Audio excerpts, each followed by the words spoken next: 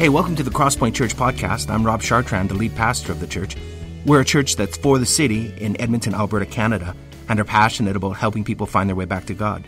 Hey, if you're new, I'll have a bit to say at the end of the podcast, but in the meantime, let's listen to this Sunday's message.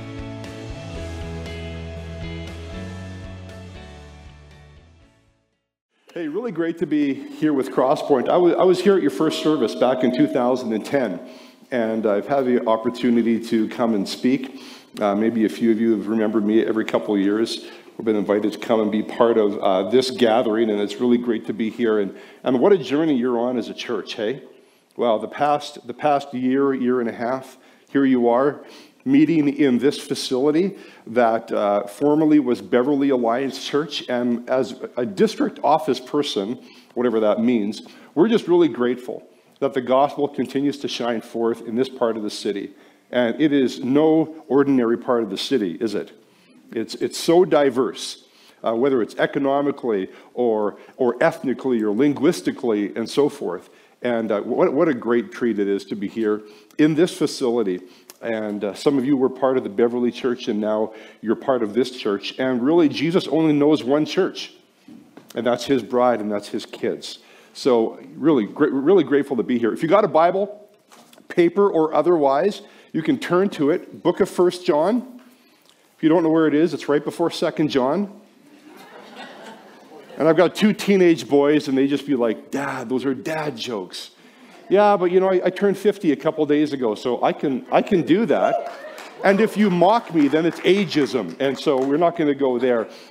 You know, speaking of getting older, I turned 50 here this past week, and you should give me applause for that. I made it to half century. And I was realizing a few months ago that the font in my previous preaching Bible was getting smaller. And so I ordered a new Bible a few months ago, and I love this Bible.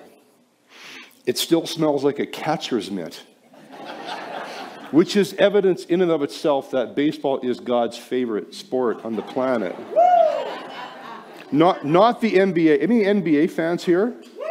Yeah? Guess where I was when the Raptors won? Yonge and Dundas, Toronto. It was crazy. Some of you have no idea what I'm talking about, NBA and Yonge and Dundas. But anyways, this Bible is so new, when I open it, some of the pages still crinkle. And it's a reminder, I haven't actually read Numbers chapter 7 from this new Bible. What does that have to do with the talk today? Not a whole lot. Let me read a few verses out of 1 John here in a moment. I saw in your offering envelope here that the mission of Crosspoint simply says this: helping people find their way back to God. Helping people find their way back to God. And in the text we're going to look at here today, 1 John, I think there's a couple of pathways that are accessible to every person in this room, regardless of where you find yourself in proximity to Jesus Christ this morning. There are three pathways here that are accessible to every single person. You know, some pathways to God come in the high moments and some in the ordinary moments. Does that make sense to you? There are those times where maybe it's a Friday night at camp, or you're at a conference, or you're in a worship gathering or something like that. And God seems to reveal himself in a dramatic way, in a way that is not so ordinary. There are three pathways here that are pretty ordinary. And in the last 1,500 years or so, most of the global church has followed what is called the liturgical calendar to one degree or another. And every church follows it to some degree. If you celebrate Christmas and Easter, which I know this church does for sure, and most do, you're following the liturgical calendar. And the liturgical calendar are the high days of the year. Of the 365 days, there are times that are the high points where we meet with God. It starts with Advent, and then we move into Christmas, and then we have Epiphany, and eventually Lent. Remember Lent? I gave up moderation for Lent this past year. Some of you haven't got that yet. It's my best joke I've got. And then we move to Easter. Post-Easter, we have Pentecost and Ascension Sunday. And they all matter. Like, really, they all matter. These days, I've been enjoying celebrating Ascension Sunday, Because Ascension Sunday is when Jesus goes up into heaven and he is seated above all power, ruler, dominion, and authority. And Ephesians 2 says that you, a son or a daughter of the King, you're seated with him in those heavenly places. And you know what that means, don't you? That there's no darkness, there's no brokenness, there's no system of world thought that can stand against the sovereignty of Jesus Christ. He trumps all. And as Mike had said, these days I'm spending a lot of my time catalyzing renewal in the church. And there is a movement going on in Canada right now. It's not from the Alliance. It's not about the Alliance. Didn't start with us. Didn't end with us. There are multiple streams of the church coming to discover the ancient things of who we really are in Christ, and that Jesus is way better than we know he is to be. That he brings lasting freedom. He transforms lives. In the last 5 years, we've seen over 1,000 people get healed. And 98% of them, Terry and I didn't pray for. But it's just, when the Spirit is released in a room under the authority of Christ, Jesus does things that blow our mind. And so those are kind of the high times. But what about the ordinary time? In the liturgical calendar, you have your high months, starting with Advent, longing for more of God, and then it sort of ends with Pentecost, which is the birthing, the commissioning, the sending of the church. And then from wherever Pentecost is, sometime in May, all the way around, you have about 6 or 7 months of what has been called now for centuries ordinary time. Can we find God in the ordinary time? And this message is simply about that, finding God in the ordinary time. So, without any further ado, in 1 John, I'm going to start with chapter 2, verse 5 and 6, and then we're going to rewind the tape, which some of you have no idea what that means, do you? Told you I'm full of these dad jokes. 1 John chapter 2, verse 5, but if anyone obeys his word, love for God is truly made complete in them. Just full stop. John is saying that you can actually have a more complete, a more perfected experience of who Jesus is, of his love for you. And John knows what he's talking about, doesn't he?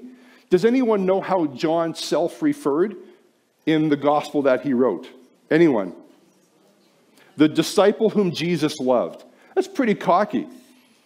He's writing about all the disciples, and I don't think once he put the name John in there. I could be wrong on that, but he would simply refer to himself as the one that Jesus loved. And it wasn't arrogant, but he was so convinced that he was loved by God. Could you imagine waking up every day of your life, and among the first thoughts you have, aside from, I need a cup of coffee, is, I'm loved by God. Would that not change a life? I kind of felt the love when you were all applauding here. But to feel the love and the applauding of God. John was the one who, on the night Jesus was betrayed, John's head was leaning against Jesus. He had that kind of intimacy. When Jesus, in his humanity, was transfigured, his divine glory was revealed on what we've come to know as the Mount of Transfiguration. Who was there? There was only 3 disciples there. It was John. You could argue that of all the apostles, John understood the depth and the personal experience of being loved by God. And in a room this size, I am convinced there's probably more than a few of us here that have not yet tasted deeply the transforming love of God. So would you pray with me? Because I can't reveal this to you, but the Spirit of Jesus can, and he does. So come, Holy Spirit, and you can, in your own hearts, friends, just say under your own breath, amen to what I'm about to pray. Holy Spirit, reveal Jesus to us this morning. Holy Spirit, would you reveal the love of the Father to we, your children? And Holy Spirit, if anyone in this room does not yet know you, and the Father through faith in Christ, would you show them your pathway for them? I pray in Jesus' name. So back in 1 John chapter 2, anyone who obeys his word, love for God is truly made complete in them. This is how we know we are in him. Whoever claims to live in him must live as Jesus did. This is where I want to spring off of. If we want to, whoever claims to live in Christ must live as Jesus did. And there are three ways that we can see this. I want to read now 1 John 1:1, when John says, that which from the beginning, that which we have heard, that which we have seen with our eyes, which we have looked at, our hands have touched concerning this, we proclaim concerning the word of life. John right here is immediately saying, we've seen Jesus, we've touched him, we've heard him, we've walked with him, we've experienced him. And he goes on then, and we proclaim to you, verse 3, what we have seen and heard, so that you may have fellowship with us, and our fellowship is with the Father and with his Son, Jesus Christ. John is saying we have seen Jesus deeply, and it is possible for you to know him deeply as well. So, if we have time, and it's largely up to me, not you, if we have time, I'm going to walk through 4 ways that we can know Jesus in the common time. May only get through 3. But the first one is simply this, in choosing humility. In choosing humility. Now in Philippians 2:8, you don't have to turn there, but that's that incredible passage that talks about what Jesus, the anointed one, who in his spirit-anointed humanity, he took the very nature of a servant. He became like a human. He subjected himself to death, even death on a cross. Jesus Christ is the incredible model of choosing humility. And so where do we see this in 1 John? John says in verse 5 of chapter 1, this is the message we've heard from him and declare to you. God is light, in him there is no darkness at all. If we claim to have fellowship with him and yet walk in the darkness, we lie and do not live out the truth. But if we walk in the light as he is in the light, we have fellowship with one another, and the blood of Jesus, his Son, purifies us from all sin. If we claim to be without sin, we deceive ourselves, and the truth is not in us. If we confess our sins, he is faithful and just, and will forgive us our sins and purify us from all unrighteousness. If we claim we have not sinned, we make him out to be a liar, and his word is not in us. So here's the deal. Here's the deal. If you want to know God in the ordinary time of life, when there doesn't seem to be any ecstatic experience of him in the moment, here is one pathway that is a guarantee pathway to knowing more of him. And it is simply choosing humility. Humility isn't looking down on yourself. And humility isn't thinking more highly of yourself than you ought to. Godly humility could be defined simply as this: viewing yourself no better and no worse than your Heavenly Father views you. And it's not the absence of confidence. Jesus is the emblem of humility. And did he have confidence? He had tons of confidence. But it wasn't arrogance, simply humility. You know, God is not disturbed when you sin. I know that sounds kind of strange, doesn't it?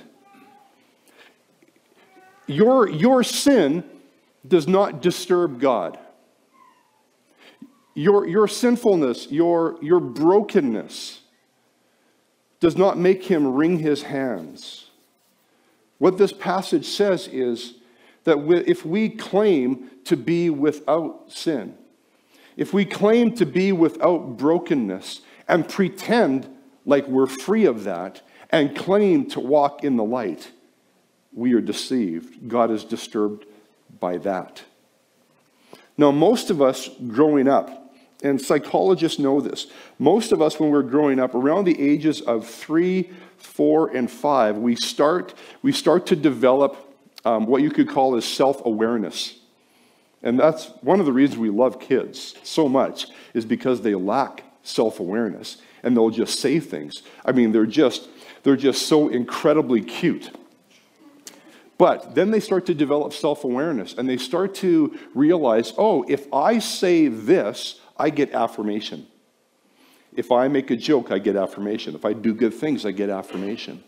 And so we do that as kids, and then we move into adolescence, and it becomes more ingrained. And so sometimes when we exit adolescence, a lot of adults have regret of the personality they have chosen.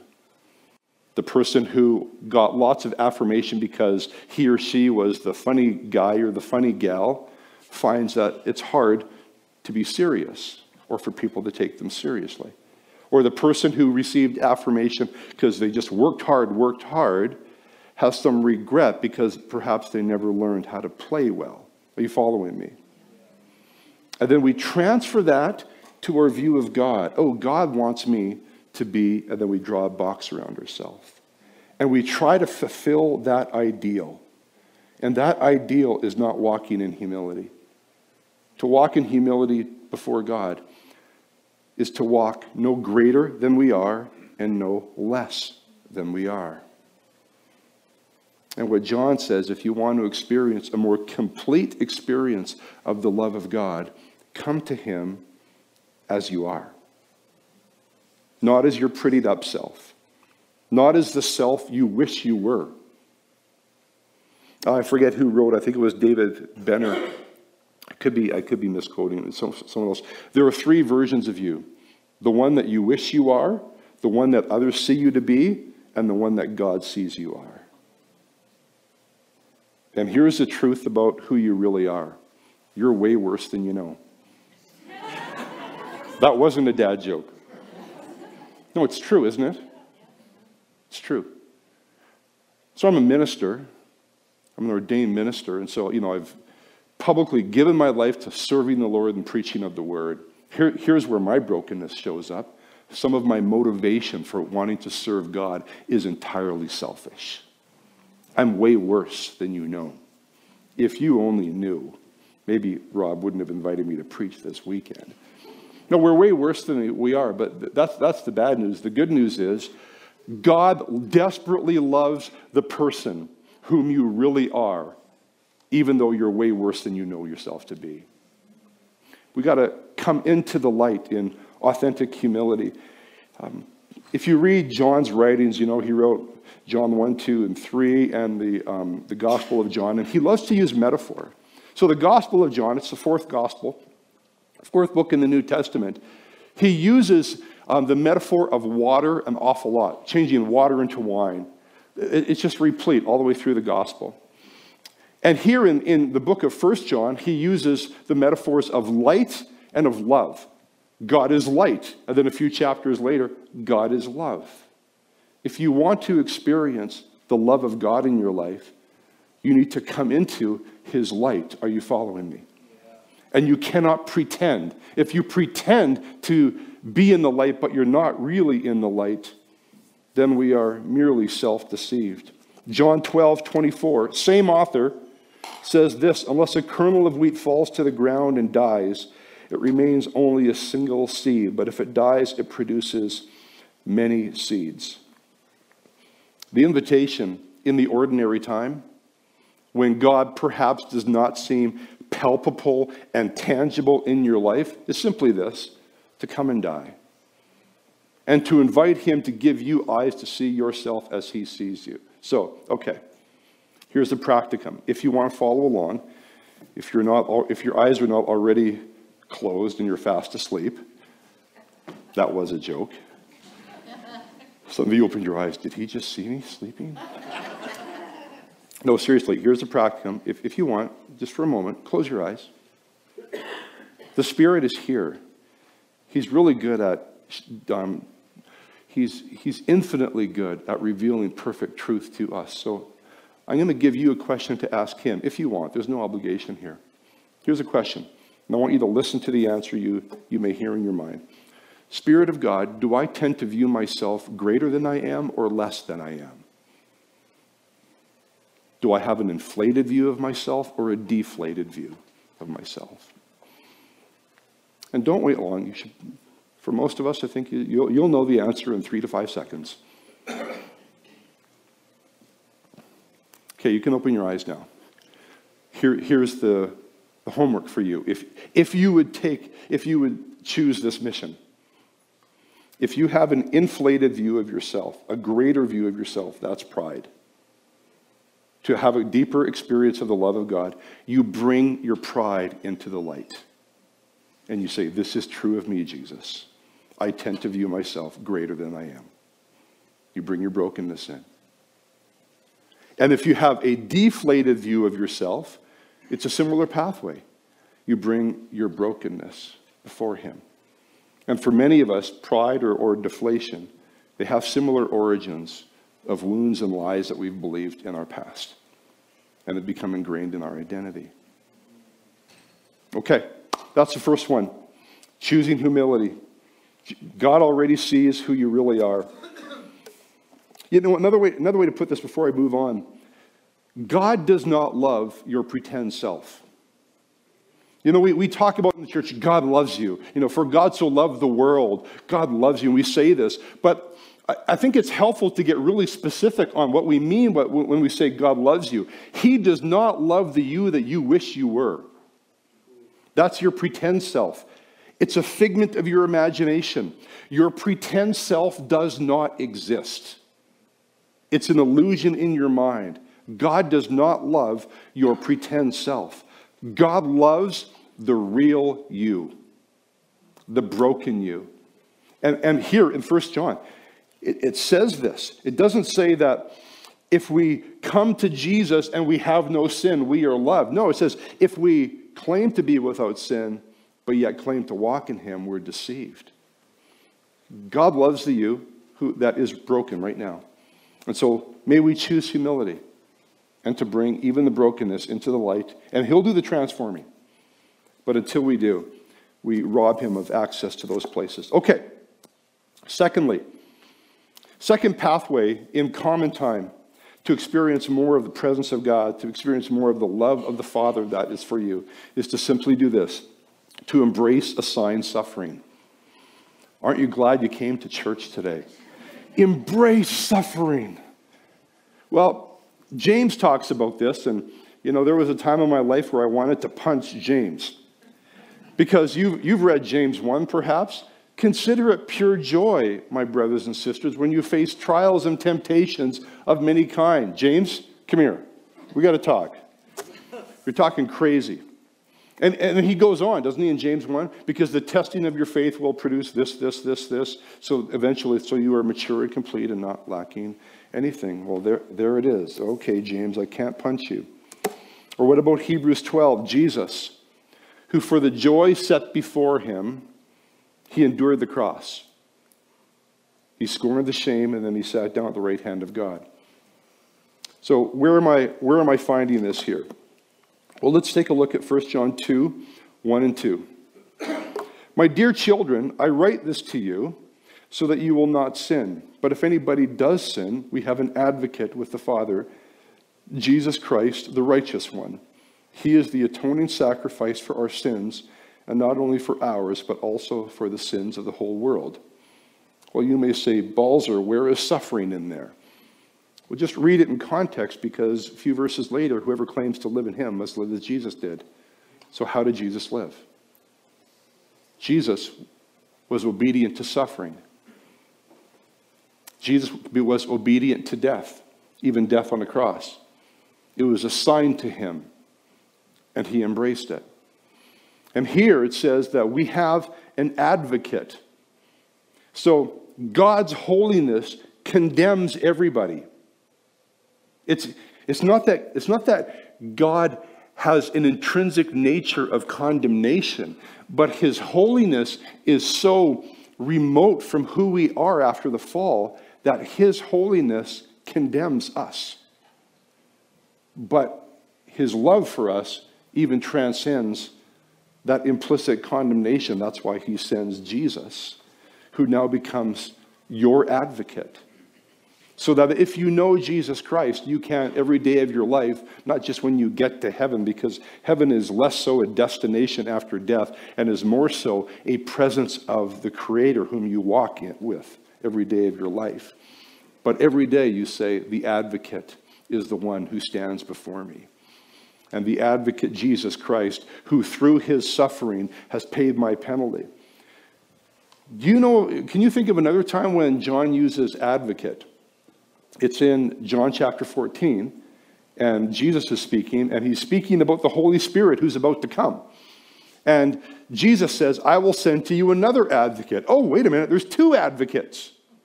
There's two advocates. Well, there's actually a third, because in John 3:16, for God so loved the world that he gave his son. He was advocating for your and my lostness. So that's a pretty good trinity of individuals who are advocating for you and for me. That's the entire Trinity. And how did that advocation get set up? By Jesus embracing his assigned suffering. So here's the deal.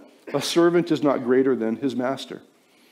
And I'm going to make a comment here, and I'm not making commentary on the teaching in this church, but just simply the teaching in North American evangelicalism.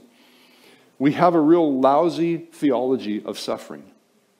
And it comes out of our consumer society, because all the commercialism, etc., is underneath it all is you don't need to suffer. Wear Birkenstocks. You don't need to suffer. Go on this vacation. It's kind of a hedonistic, narcissistic approach. But core to the Christian faith is suffering. And you who are a servant is not greater than the master. And did you know that Christ's afflictions are lacking? Some of you, if you're paying close attention, you may have said, what is he talking about?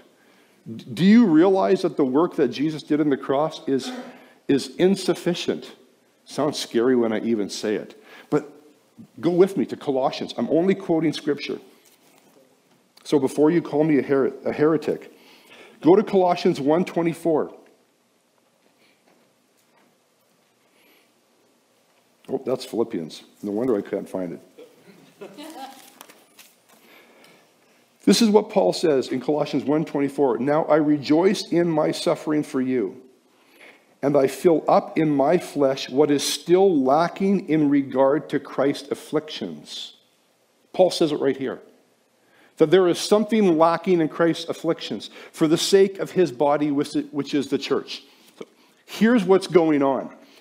Christ's afflictions are sufficient for the atonement of sin. Like yes and amen. But in terms of the redemptive work of God in the world, in this part of Edmonton, in terms of the transformation of global societies, so that the kingdom of God can come into every facet of life. And the Bible says the kingdom of God is righteousness, peace, and joy in the Holy Spirit. And this is God's intention, that every sphere of society, in every society, would be touched. And Christ's afflictions on the cross are insufficient for that. And it says, which is his body, the church. Here is how it is insufficient. We need to join with Jesus in suffering so that the world can be redeemed. It's not that Jesus didn't do enough at the cross. No, he defeated sin and death. And now he says, you are my body.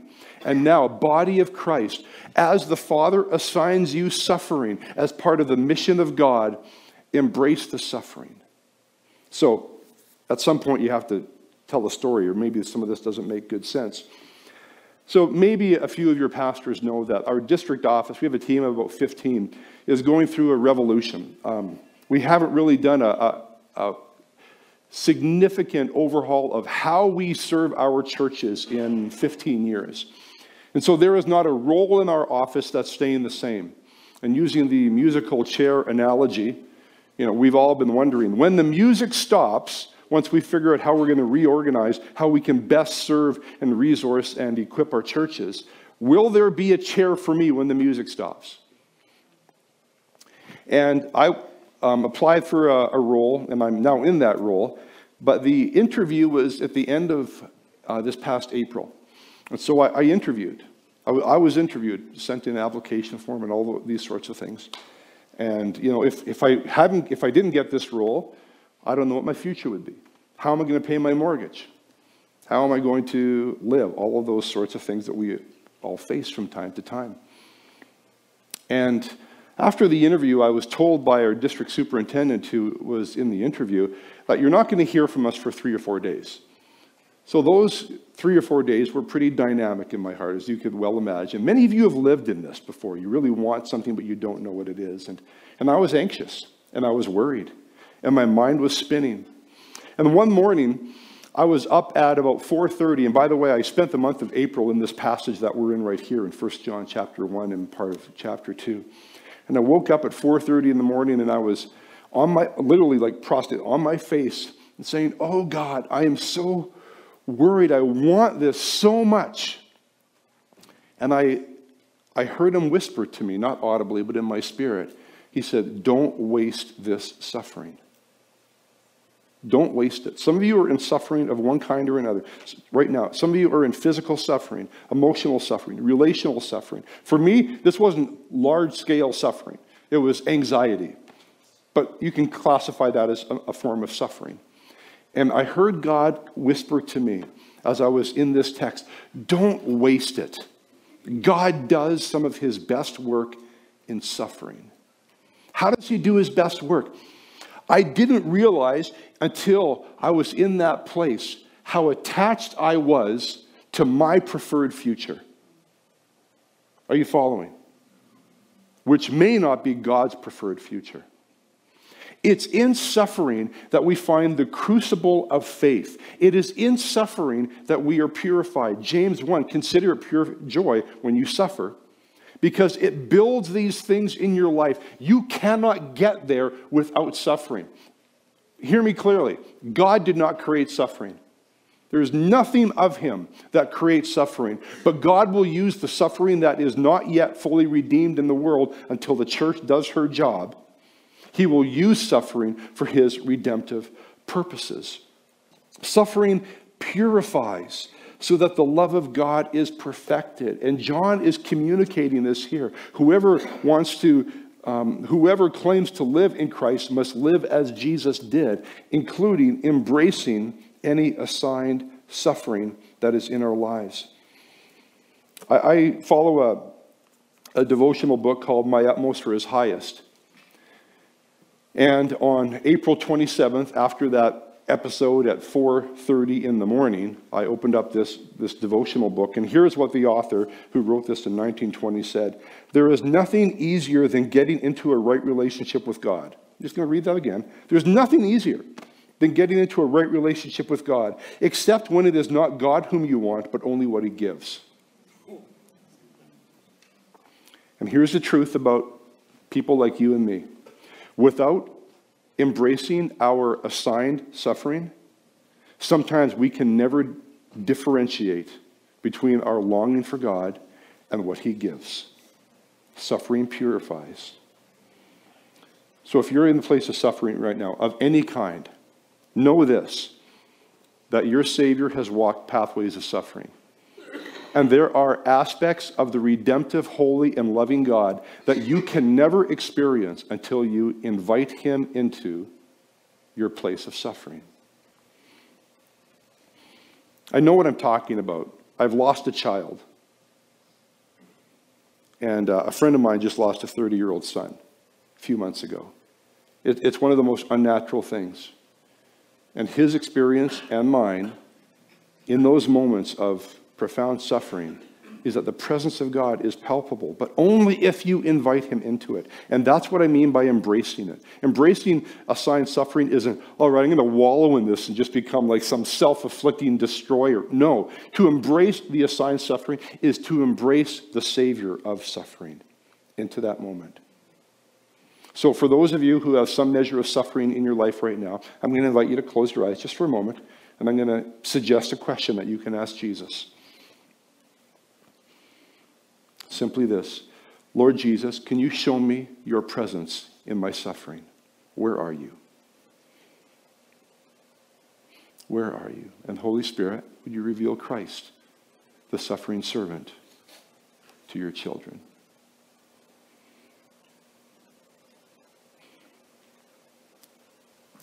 Okay, last but not least, try to move through this one quickly. Simple obedience. It's not rocket science, or as a friend of mine says, it's not rocket surgery. Some of you may not get that.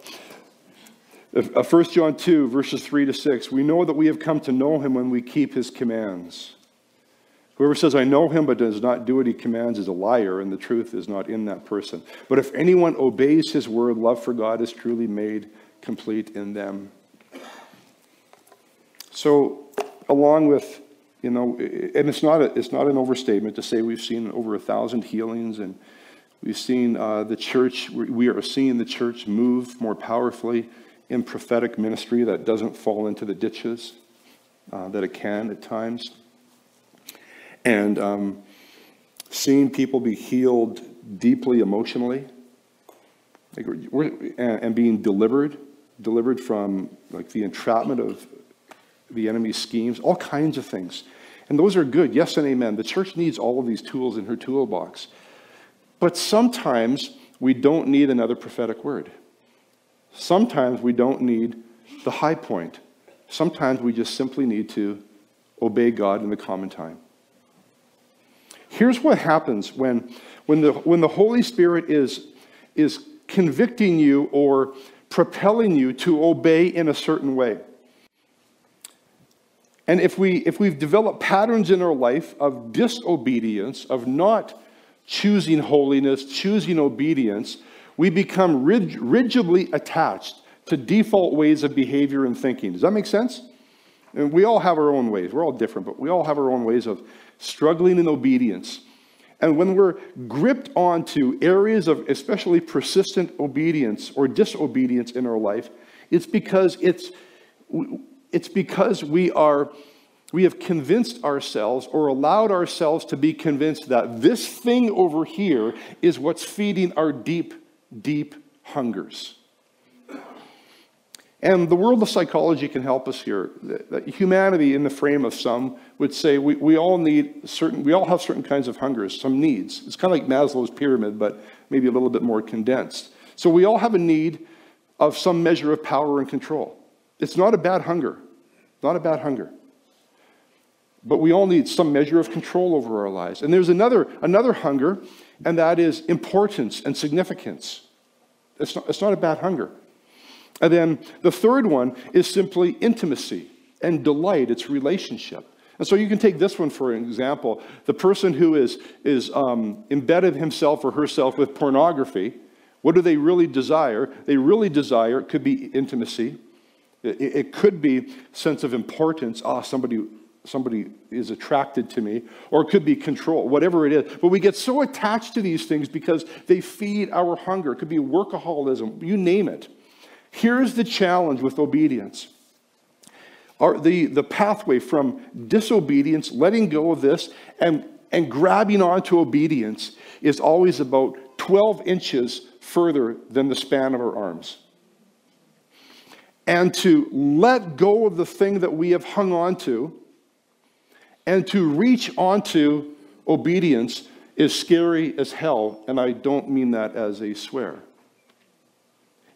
Being in that in-between place, it's like we're free-falling. We've let go of our medication, our false medication, and we have not yet grabbed onto the Savior. And those of you here who are in that place and you're waiting to be able to grab both, I got news for you. You can't grab both at the same time. And those of you who feel condemned because you're living patterns of persistent disobedience, here in the ordinary time of your life, you are so much closer to the love of God than you know. As John says, we know that we have come to know him if we keep his commands.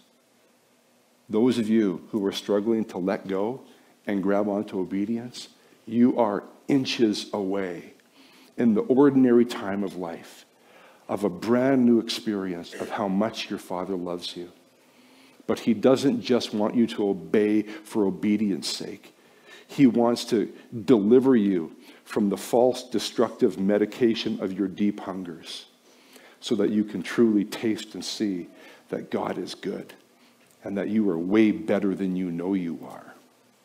But you can't get there unless you follow the simple pathway of obedience. Jesus did this, did he not? He was obedient to death, even death on a cross. And obedience is simply the battleground of what or who will be the supplier of these three needs in our lives. Okay, so here's a practice. Close your eyes if you want. Lord Jesus, is there some way in my life that you are calling me to obedience as a means of knowing you? And just go with the first thought that comes to mind. It may be a smaller thought than you thought it would be. It may be a larger thought. Some of you are not surprised with what he's telling you. Some of you are very surprised. That's your homework. That's his invitation to you, to know him. Whoever claims to live in him must live as Jesus did. And friends, walking with Jesus is far more simple than we sometimes make it out to be. He never brings complexity. The kingdom of God is not complex. The kingdom of God is a pathway of simplicity. So we're going to invite the worship team forward. And as they do, I'm just going to pray over us. So, Holy Spirit, we thank you that you reveal Christ to the church. And Lord, I think it's the heart of most all of us in this room to walk as you walked, to know ourselves as you really see ourselves, to not waste suffering, and to be a people who are eager to obey because we know every step of obedience, active obedience, is diving into the deep end of the love of God. So as we move into this week, we invite you to remind us of what is true and to show us he who is the way and the truth and the life. And all God's people said, amen. Well, thanks for listening to our podcast. We hope it's helped you in your spiritual journey and it's helped you draw closer to God. Let me tell you a little bit about us. Crosspoint gathers as one church on Sundays in Northeast Edmonton, and you can find out our location and more about us by visiting our website, thecrosspointchurch.ca. We also meet throughout the week throughout Edmonton in what we call home groups. These are smaller communities of learning, laughter, community, transformation. We think that the journey of faith was never intended to be an independent exercise. It's something that we do together. So please visit our website and find out how you can get connected to a home group near you. If you listen to our podcast regularly, why not make it shareable? You could like us on iTunes or share our podcasts with other people. But more importantly, we hope you will get connected with other people and talk about what you've learned. Again, hey, thanks for listening. We pray you'll experience Christ's love in a very real and profound way this week.